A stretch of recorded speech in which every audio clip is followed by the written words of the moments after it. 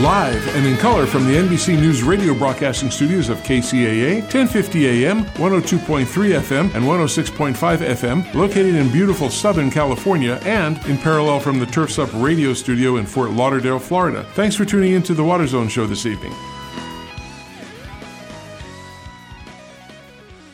Well, good afternoon and good evening to everybody around the country, around the world, around Southern California, and to the oceans and the mountains and the desert. We're all here. So welcome to the Water Zone. I'm Rob Starr, your host, Mr. Chris Davey. Chris Davey, how are you doing tonight? I'm doing great, man. That was a fairly well geographical description of our show broadcast area. Very good. Well done. I try. I'll keep my day job, though. Probably for so far. So how's it going out in Southern California? A beautiful day today. It was lovely and warm in the low to mid 80s. Same tomorrow, and then it's going to get cold, and we should get just the tail end of that atmospheric river that continues to plow into the northwestern part of our nation here on the coast, but not too much, just a little.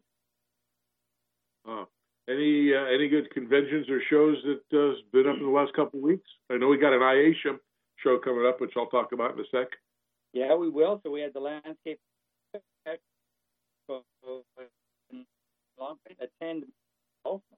but it was I hear it was quite well attended. It's a local or regional show, but it did well. Oh, that's true. Well, you know, it's that time again, and the Irrigation Show and Education Week is back, and better than ever, they tell me. Get ready to reconnect with your peers, get best-in-class educational content, and find innovative solutions to your business. It runs December 6th through the 10th, and it's this year it's in San Diego, which should be really nice. And to register and learn more about it, visit irrigationshow.org today or tomorrow, tonight, or whenever you want. But save your spot before November 1st. Well, it's too late now, but you can still actually get in. They just sent me this, but you can actually go to it and register and come on in and enjoy. You're going to see some new technology that you've never seen before in irrigation. And they also got lighting and both residential, commercial irrigation, as well as agricultural. So that should be pretty exciting. And we're going to be broadcasting live. We are. You're right, Rob. All 2 days through it. And we're doing that through our associate radio, which is Turfs Up Radio out of Florida. So we're going to be very excited about that. We're going to be roaming the floor. I don't know how much time you're going to have to roam the floor because you're going to be manning a booth, I think. Is that correct? That is correct, but I will roam as much as I can. Okay. And the products that you're going to be talking about is? All right. So we got a ton of new stuff that we're going to be showing on our side. There's a lot of things to see at this at the upcoming IA, and a big plus is that it's in San Diego. Yeah. Well, for all of us, that's a good deal. You know, they've been spread around into Vegas, to Arizona, Las Vegas, Anaheim. So it's nice that they swap around so everybody across the country can get to, if they're in a closer area, can come to see that. I hope it's going to be well attended this year. I know last year it was canceled for that fact, but I hope that this year a lot of people are going to come and start talking. Now we were up at the one in Las Vegas, the Southern Nevada Water Smart Innovations, and it was pretty decent. Had probably about 700-800 people. I was quite impressed. Right? Maybe the footprint was a little bit smaller. A few less booths, but there was no lack of. Sure. No, that's true. Well, anyway, we got somebody else hanging with us tonight. It's Miss Chris Austin, who is the purveyor, owner, chief bottle washer, and typist, and everything you think of for Maven's Notebook. And it's a great place to get water news every single day. So, Chris, welcome. How you doing up in the mid-California? Oh, we're doing great up here in Little Chico, California, a little north in Sacramento Valley. We've had nice wet weather. It rained a little bit this morning and the skies cleared up today, but there's more water coming in. And this is really good news because I happen to live now sort of in between two of the state's most biggest reservoirs, Shasta to the north of me and Oroville to the south of me. And so, all this rain is just good news. And we have seen, especially in Oroville, we've seen the water rise quite substantially, like 30 feet because of the, now it's got a long ways to go, but it's nice to get a boost like this so early in the season. And we'll hope that it absolutely continues. Yep. So what's happening in the world of water that you know in California? Any new legislation being proposed or being challenged? Oh, no, the legislature is on their break, which, we're all thankful for that. So they won't be reconvening until December. So we'll see what they'll bring to us then. But no, the big, everyone's watching the hydrology. That's the big thing. And, I guess the interesting thing for today is that the PPIC, that's the Public Policy Institute of California, put out a new report called the Priorities for California Water. And the one thing that I like about the PPIC, they're a nonpartisan think tank. So what they do is they bring together a mix of scientists and academics and water managers, and they kind of put them in the same room and they get them to, they discuss the water issues, and they always try to distill things down to a real manageable amount. So, they issued a report, and they kind of have here a list of, looks like five priorities. Or is it four? Four priorities, which, California water is pretty complex, but having it down to four points makes it a little easier. And so the first thing, their first priority is things that help get groundwater management under control. So there's some roadblocks and barriers to things like, recharge basins. So there's things that people are working on. They need to kind of look at these and, make sure that we can get as much water going into, stormwater and other stuff going into groundwater basins, as fast as we can. And, their second thing is to ensure safe and affordable water. And, we still continue to have issues with contaminated drinking water, particularly in the Central Valley. But there are several programs that are in process now, and I think we're sort of working that way. And then it's improving the health of our ecosystems and expanding headwater forest management. We really need to get our forests under control. So, it's a great way that they can distill a real complex problem into some easy points. And we do need to do all of those things. So, do you think the state legislators, take that information, and because I've always said, run it like a business, take the top 3 or 5 issues, get those done, assign people to do them, and then when one comes off the list, another one rises up. I'd love to see that happen, but we got, so many issues to tackle at once.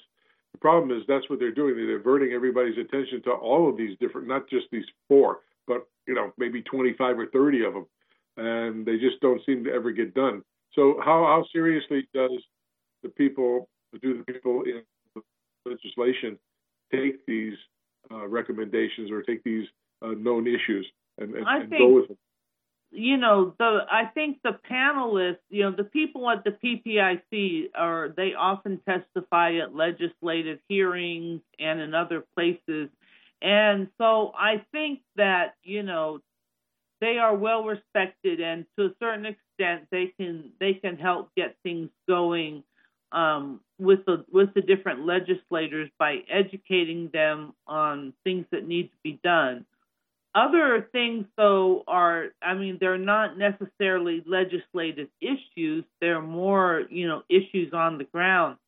And if we take just the one priority about ensuring safe and affordable water, contaminated drinking water in the Central Valley and in other areas like the Salinas Valley, and it's been an issue for a long time, as well as it's urban areas, especially in Southern California, can have drinking water issues too. So the state has put forth money, and they are implementing a program, and they are making progress. But you can't solve all of the problems all of the time, all at once. So they've made some progress, and then they say, okay, here's an area where we need to improve on, and they're working on it. And while a lot of people still have a problem of contaminated drinking water, they are making progress. One of the things that the legislature provided the State Water Board a year or two ago was the power to require larger water systems to bring in outlying areas with contaminated drinking water and force a consolidation, because there are a lot of places in the Central Valley where communities have poor drinking water, and they're just right on the outside of other areas. And this is one of those environmental justice equity issues. A lot of those areas are farm workers and people of color, and there's been a resistance in some places to consolidate those services when that would really solve the problem. So the state the State Water Board is given the power to force these consolidations, and there's a number of now towns that had contaminated drinking water that are now hooked up to larger systems, and they're now solving the problem. So we are making progress on that, but I think the problem with governing is that you have to come up with, you can say, here's a chunk of money. Now you have to figure out how you're going to distribute that money and what are going to be the qualifications, because you just don't want to be writing checks to anybody, right, who says, oh, you got money. You need to have a program to disperse that money. And sometimes, you start the program and then you realize there are some places, some holes, some things we need to do. So I think, hopefully they roll this money out in phases as the State Water Board is doing, and they'll be able to make some real changes for people on the ground. And no, you're right. Chris and I attended, an Orange County for municipal water district of Orange County a couple of years ago, and they had, I think it was the Hurtado and some other people were there and talking about all these plans to help consolidate. And there was big discussions between major water agencies in Orange County and the state people. And, but that was a long time ago. It was 5 years ago or so. And it's hard to see that.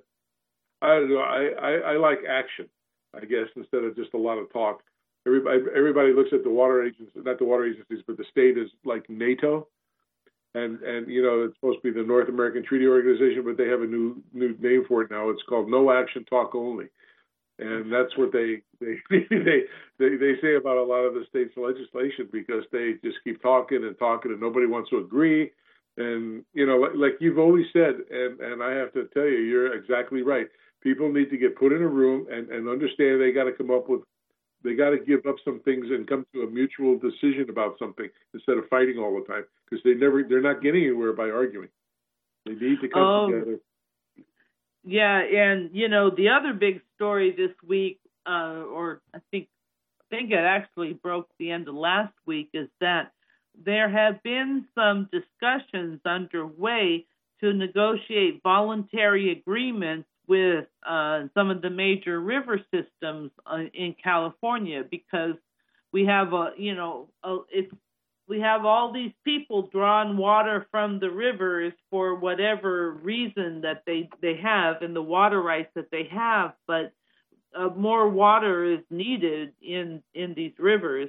And so they've been working on this process called the voluntary agreement, and the state actually threw the towel in for the San Joaquin River system last week.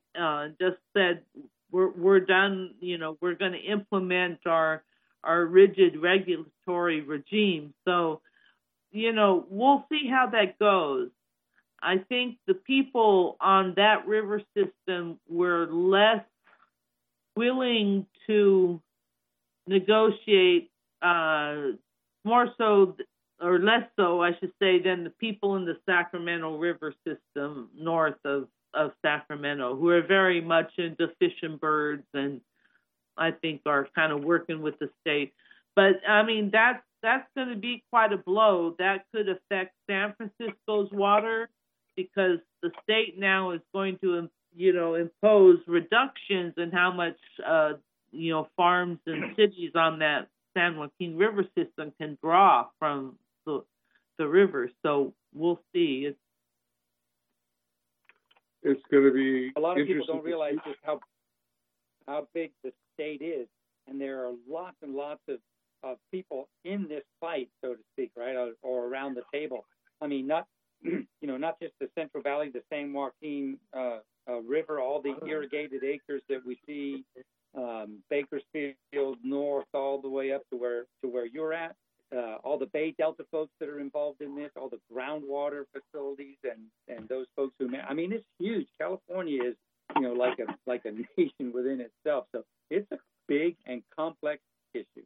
And when you look at the San Joaquin River, there are over 2,000 diversions just on the San Joaquin River itself. Right. 2,000 pumps. So, I mean, if we're going to be quite honest here, how do you get 2,000 pumps to not take water from the river if there's water in the river and they want it? How do you coordinate that? How do you make that happen? How do you even communicate that?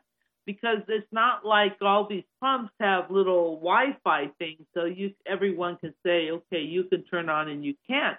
I mean, a lot of times this is the farmer going out to the field, the farmer or the farmer's worker going out to the field and turning the pump on.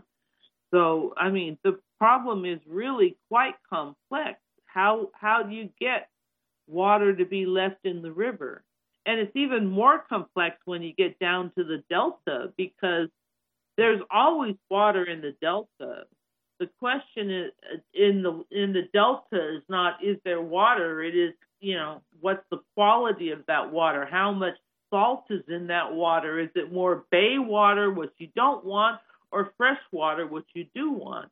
And if it's fresh water, then you want to take it, but it's all very difficult how to coordinate this, and we're in no way coordinated enough in technology to be able to make that happen. So, from a realistic standpoint, I don't know how it will happen, but we will see. Build a campfire and sing Kumbaya. Yeah. I see logs, burning logs being launched into the, yeah. Well, I often mention about all the illegal cannabis growers who are taking water illegally and all of that. Still an issue, yeah. And I mean, I like to see people close the gap on some of those things. At least it will help. Just in that one county in the Central Valley, it was like over 2,000 illegal water users. I mean, that's a lot. And oftentimes these are not people necessarily drawing water from streams, but they're going up to fire hydrants. and Yeah. filling up their trucks. Fire Yeah. hydrants and that's city water or, water for the communities. And in this drought and everyone's being asked to conserve, I mean, that's a big thing. It's huge. And it's simply wrong.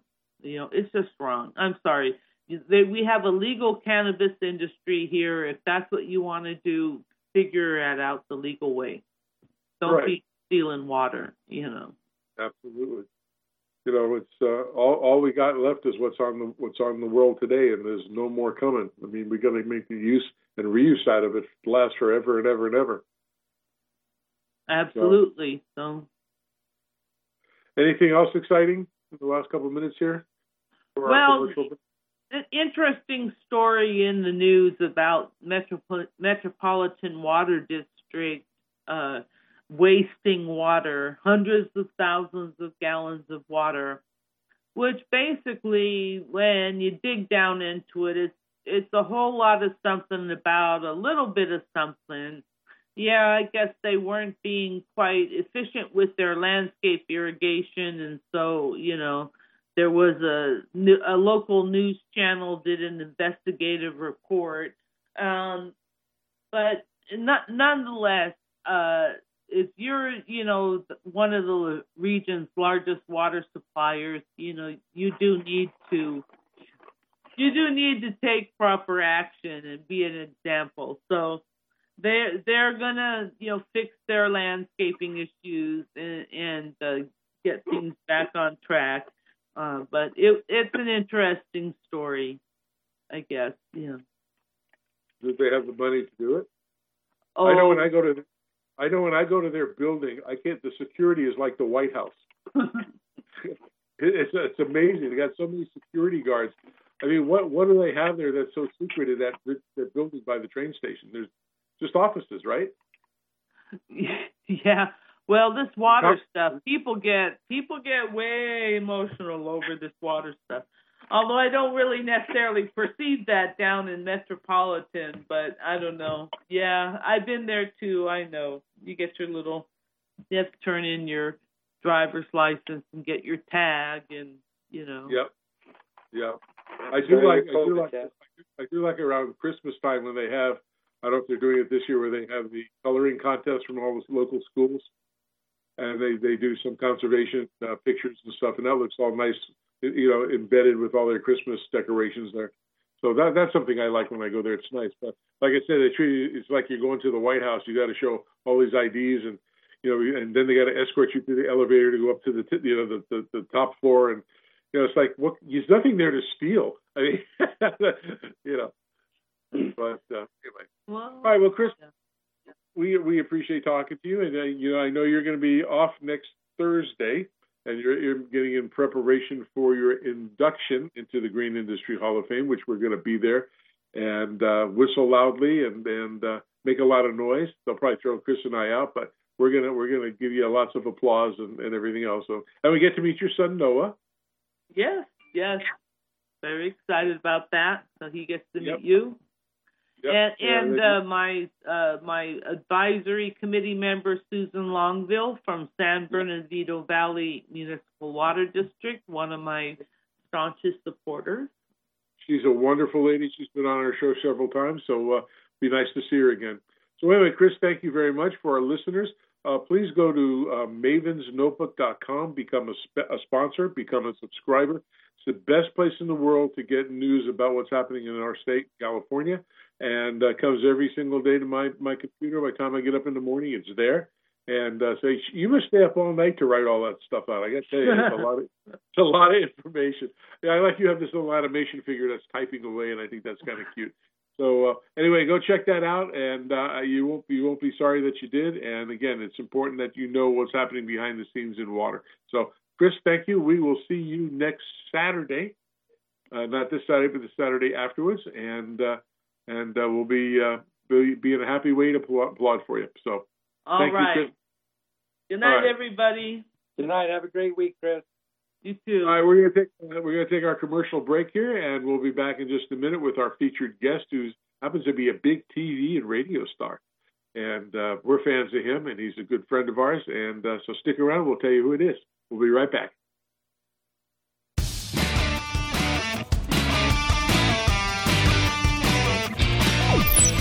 This is 1050 AM KCAA Loma Linda and 106.5 FM Yucaipa.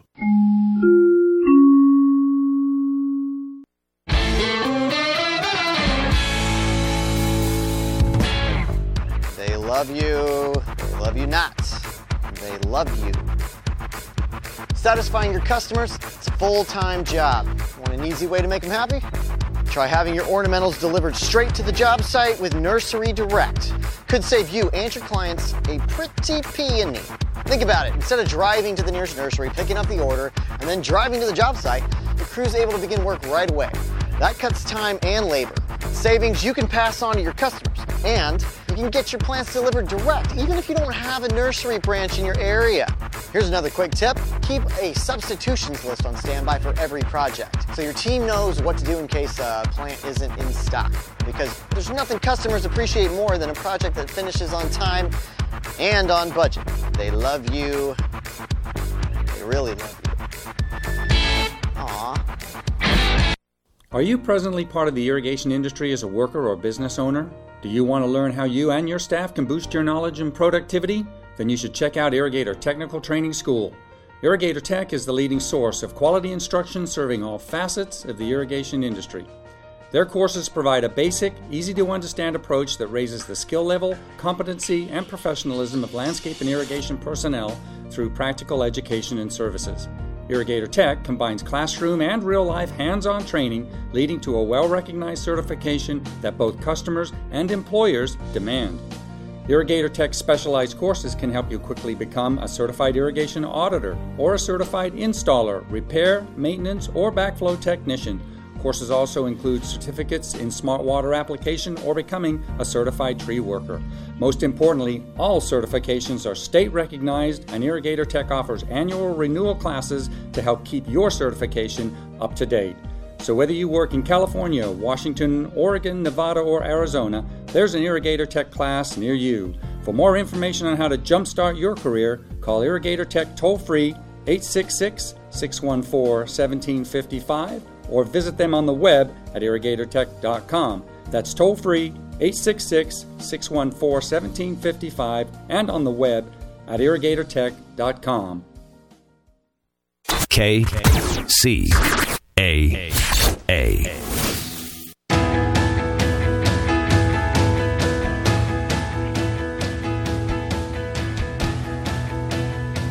All right, everybody, welcome back to the second half of the Water Zone. It's Thursday, November 4th with Rob and Chris. Hey, listen, guys, I'm going to get right into it here with our guest because it's a very special guest today, and I know Rob was trying to keep it a secret, but I don't think we're going to keep it a secret too much longer because of how famous this person is. So, oftentimes when we introduce somebody that's pretty famous, we say, well, this person, quote, unquote, needs no introduction. But I think our next guest, he's going to find that a bit insulting if we don't give him a good introduction because of what he's done in this industry and how famous he is and just how great this person is. And he knows where we work. He knows where we work. He knows where we work. So without further ado, we have on our show tonight, back for a reprise, the one and only Nick Federoff, best known probably for his host of Things Green, on KCAL and CBS television. He's a media friend of Rob and I, has been for some time, somebody we really like and respect. So welcome back, Nick. Gentlemen, I am so honored to be with you today. Thank you very much for the invitation. Can you hear me? Yes. We've got a go ahead, Rob. Oh, okay. Chris is working. Since we're all doing these shows remote, it's a little different. We do have video, but sometimes Chris goes back and forth and makes me laugh at things that he's doing back there. But anyway, so welcome back. As Chris said, you're good friends of ours, and you've been on the show a couple times. But we want to follow up with you. What have you been doing the last couple of years, especially? How did COVID affect you in Things Green? Oh, I'll tell you, I have never been so busy in my life. As it is, gardening is America's #1 hobby. And unless you're a newlywed, then you've got other things on your mind. Then it turns into gardening. But, it's amazing how many people, because they've been staying home, they've been just, they've been sequestered. They need to get out and feel some soil. They need to get it underneath their fingernails and breathe it, get it in their nose. And it's really neat because there's so many brand new gardeners that are out there, and they're just taking the world of gardening by storm. We have never been so busy before, and that's what's it's just fascinating to see the enthusiasm. It's really interesting. In my radio show, for instance, it's heard all over the United States, and the excitement for gardening in the East has never been as exciting. It hasn't been exciting in the West, but what has happened the last couple of years, the West is picking up on it, and it's really cool. They're calling up. They're excited. They want to know what's going on. They want to know how to grow things. Children's gardening in particular is really cool. I have teachers calling me up left and right. What do we do, and how can we do it, whether it's remotely or in class now? Are those classes doing more, or the kids or the families that you're talking to, are they doing more gardening in the sense of flowers and shrubs versus vegetables, for example?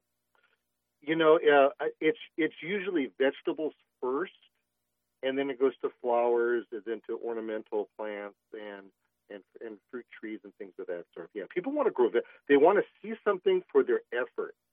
And although a flower is nice, you can't argue with a tomato that's fresh out of your garden. Yep. My wife would agree, and Chris, I know Chris is an avid gardener. He has beautiful gardens, both in flowers and vegetables. You know what I saw for the first week at somebody's house, just real quick. I thought it was a zucchini, gigantic thing about 2 feet long, yellow. Then I found out it was a loofah, and I thought, all right, nice. The loofahs that you wash yourselves with and stuff like that. I thought loofahs were like a sponge and would come in the water, but it doesn't. It grows on this vine thing, and it looked like a giant zucchini. But I learned something about it. What's really fascinating about loofah, and you're right, and people can grow them by mistake. They can be brought in by birds and such. They grow on a vine, and what's awesome about them, you're right, it's not a plant that is grown in the ocean, but they have so many seeds that are inside of these things. You can harvest those seeds out, and you can grow more plants. And the flower of a loofah, oh my goodness, it is just one of the most gorgeous things ever. Wow. So Nick, let's not forget native gardens here in the West. Very, very popular gardening theme is to have a native garden. I have one myself. Rob, you've been here and you've seen it. I have probably 5,600, getting close to 6,000 garden, manzanita, ceanothus, salvia, sage, and other plants in there. Very popular in the West now. Yeah, it's what I'm seeing a really interesting trend in is that what a lot of people don't know about natives is that they actually go dormant in the summertime. That's what makes them water thrifty plants. But a lot of people, especially over the last couple of years, they've been staying home during the summertime. They don't want plants that are dormant. So there are just hundreds and hundreds of plants that are water thrifty that come from other parts of the world that will sustain the plants. You get beautiful flowers, you get beautiful fruit, you get whatever it may be during the summertime. And you're absolutely right. When it comes to, I don't know if it's necessarily, from my experience in talking to the consumer, I don't know if it's much native plants as it is just making sure that you have the water thrifty plants. And because, as we know, it's all about strategically placing that water. Concrete doesn't grow, asphalt doesn't grow, so get that water where it belongs on that plant. And what's exciting about it is that the technology today is just mind-boggling. You get somebody who can really help you plan out an irrigation system. It is just phenomenal what you can grow, and you don't have to settle for a barren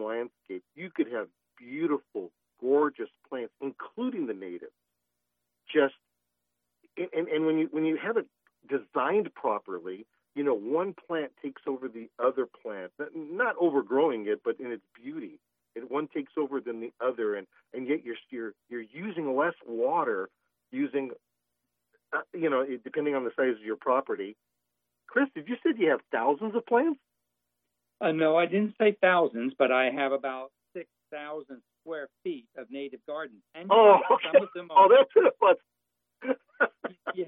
All right, my bad. Not quite thousands. I'm not that fun. But I did get help designing it. I did get help with the irrigation system. As you know, in my line of work, I probably know a few people who can help me with that.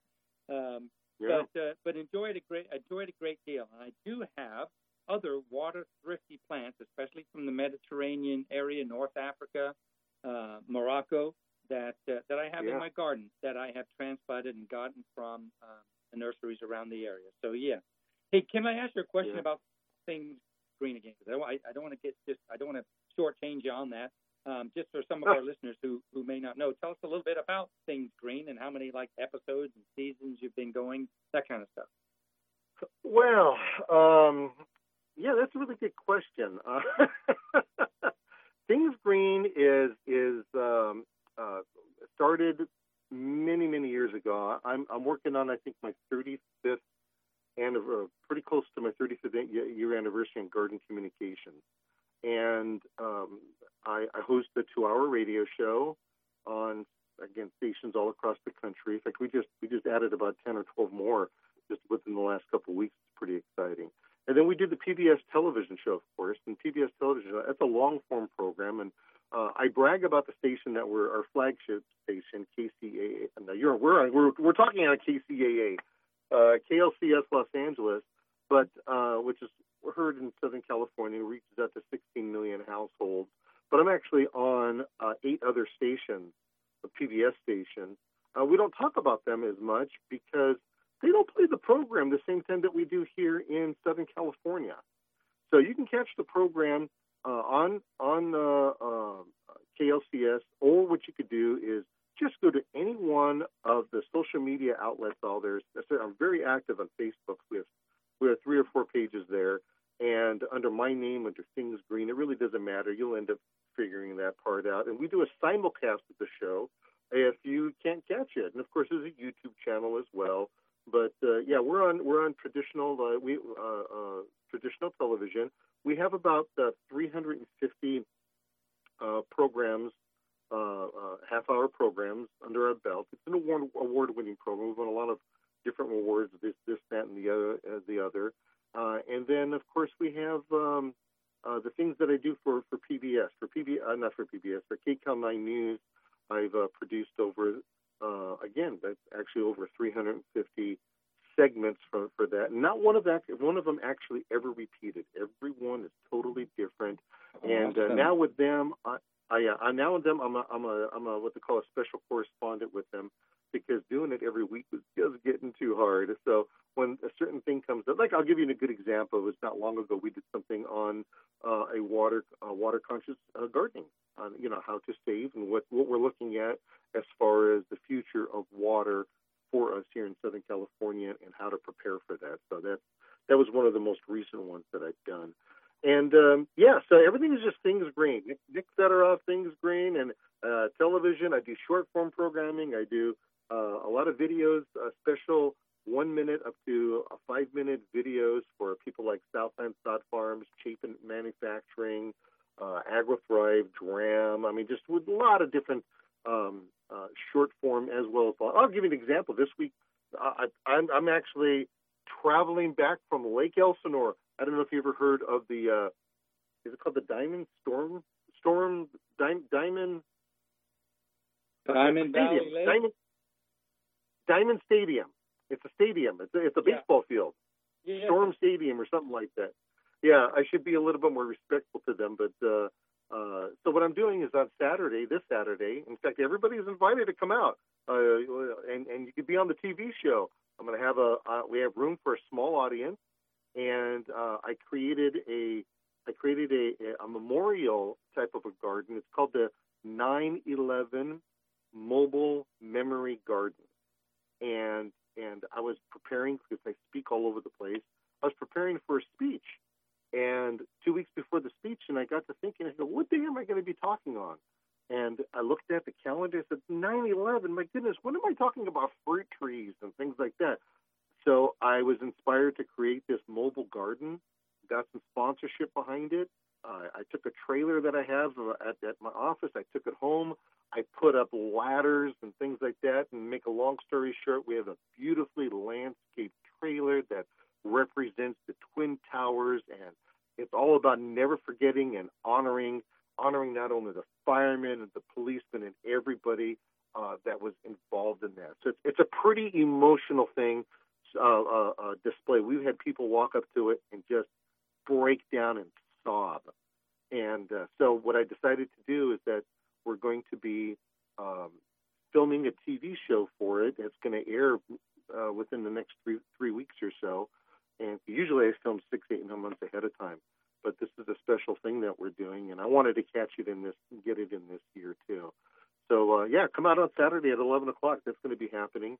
And so that, in my nutshell, is a big nutshell, but it's that's Things Green, where we do garden communicating. I love answering people's questions. Well, Nick, great work, buddy. I know it's that you do a lot for the industry as well. I've watched your show several times, 9 o'clock Saturday morning here on local TV. I love the episode with your friend and mine, Dan Hernandez from Dan Hernandez Sports Fishing. He's a pal. Oh, you know Dan? Well. I know Dan. No kidding. I know Dan. Yeah. Man, that's hilarious. Yeah, been on his No boat. way, good for you. He has been begging me. He's been begging me, come on, let's do something together. Now, now, to be fair, I own a 14-foot aluminum yacht, and I've gone, and I know where he moors his boat. I've actually driven up to it, but I get so seasick, I just can't do it. I know. But good for you. Told me that. Yet you own a yacht. Yeah, 14-foot aluminum yacht. My little boat. All right. Hey, Rob, if you want to talk, you're on mute, buddy. Hit that little, get yourself off of mute. He can't hear us. Hey, so let's give Rob a chance to take himself off of mute there. And there he goes. You with us, Rob? I had my buddy Socks here with me, and he was kind of making some noises, so I put it on mute. But Nick, tell us about your involvement with the Green Industry Hall of Fame, and I know we're going to see you a week from Saturday as well. Oh, that's so exciting! You know, I actually wear the badge of being an inductee, and in fact, I think you guys looked it up. It's been about 10 years now. I think I was inducted into there. You were inducted in 2012. 2012, yeah. I wear that badge as an honor like you can't imagine, because to be recognized by peers is one of the most humbling things.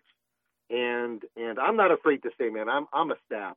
I get up there, I thanked everybody, and I broke down in tears because I really, really appreciated the fact that that I was thought of in that way. So we got it in 2 weeks. I heard you guys talking about it a little bit earlier. So I'm a good company as far as inductees over here. In 2 weeks, we're going to be over at the Black Gold Golf Course. There's still time for anybody, if they want to go to Green Industry halloffame.org, and you can sign up and you can buy a dinner. And what we're doing is that we're filming the event. Last year we did one style of filming, but that was because of the really closed COVID problems that we had. This year we're doing a different kind of style of filming, and we are going to be highlighting each one of the winners all through my 2022 spring season. We got a little tidbit on everybody that's going to be going up. It's really exciting. Nobody, the Green Industry Hall of Fame is the first organization ever to have a televised award ceremony, and now they're the first one ever to do this kind of filming that we're doing right now. and honor these people and honor everybody in the green industry through what might just take us through the whole year following them. But we know for the first 6 months, starting March 5th, that's when the first person is going to be honored, and it's going to go on for several weeks thereafter. And really looking forward to it. It's exciting. The electricity that's involved putting this together, and guys like Chris over here. He's been at every single meeting, busting my chops the whole time, deserving it the whole time, and it's so fun to see. I'm pulling you guys a leg, and it's just really neat to see the passion for people to really honor the green industry people, because hey, without plants, you got a parking lot. And didn't Joni Mitchell write a song about that? I was just thinking of that myself. It's the exact same thing. Yeah. You know what that means? You know what that means, guys? That means that we're old. That's right. It's not the age that makes the difference there, Nick. It's the side effects that worry me, buddy. So Nick, let me tell you, we're so excited because right when you're on the show and a little earlier before you came on, you were listening to Rob and I and Chris Austin from Maven's Notebook talking. So Maven's Notebook, Chris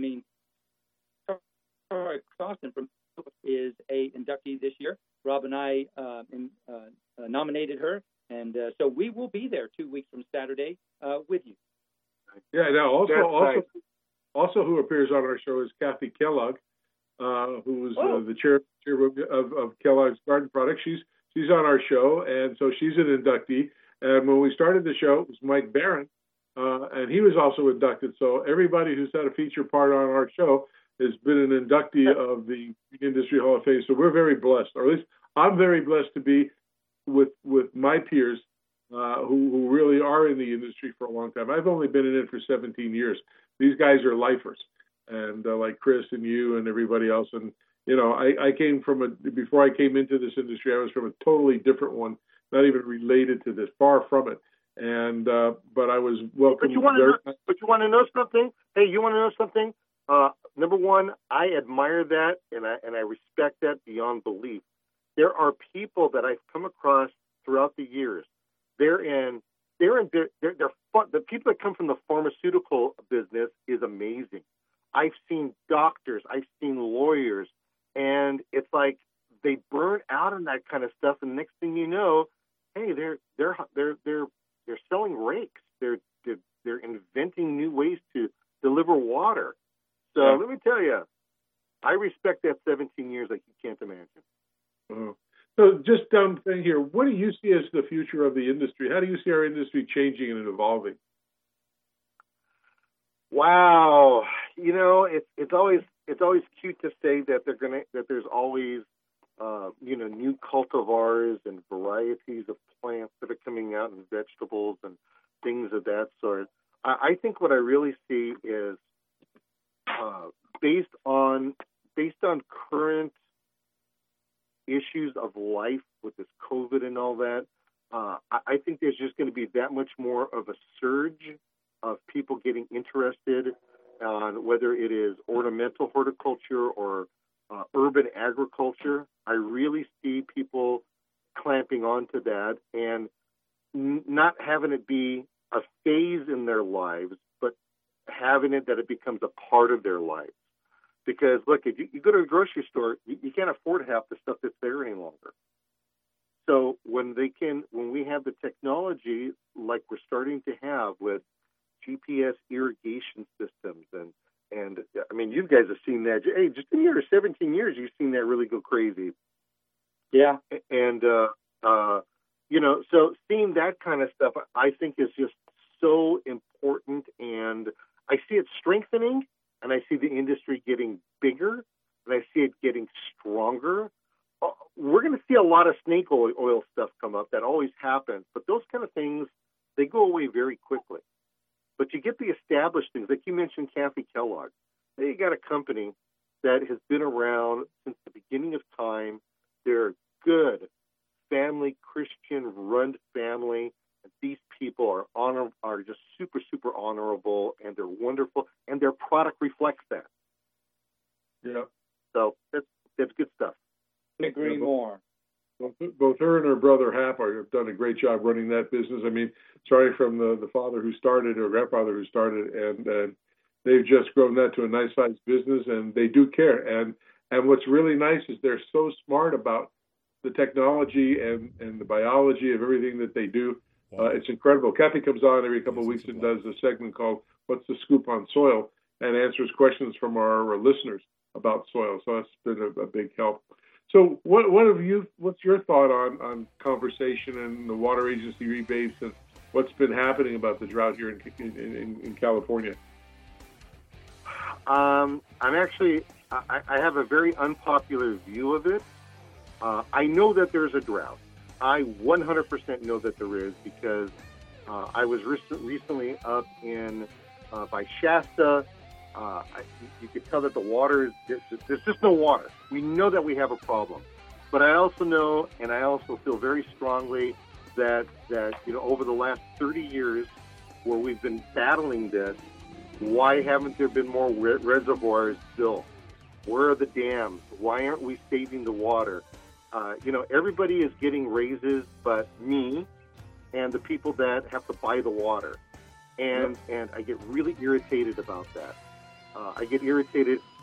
We just heard about about the Delta water and all what's going on with that. The good water. You know what? Great. There's a little smelt that has a little problem over there. Let's keep a couple of them, put them in an aquarium, and let's take our water and give it to the people. Yeah, totally. It's an infrastructure issue. Yeah. It really is. It really is. I would imagine if Mr. Mulholland was alive right now, he's probably turning in his grave. Really turning in his grave, seeing how mismanaged stuff is, and the fat cats at the top are getting fatter, and we have to pay for it. That's what sickens me about the whole thing. And I am a big proponent of turf. It's no problem growing grass, because I kind of alluded to it earlier. But my mantra has always been, it's not about not using water. It's about strategically placing it. Yeah. And there's no reason why you can't have a beautiful landscape, beautiful garden, beautiful everything. And I think it's a beautiful thing. I think it's a wonderful thing that companies like Toro have been stepping up into really making it so that we can be strategic with placing that irrigation. Hey, Nick, I got to tell you, man, we're getting up to our news hour here, so I want to thank you for coming on the show. We just got about 10 seconds left, man. Great travel home for you. Be safe, okay, buddy? And we'll see you. Thank you, everybody. Saturday. Have a good one. Thanks for listening to the Water Zone. And the most important thing that Chris and I want to tell all of you is help keep our planet blue. KCAA Loma Linda, 1050 AM.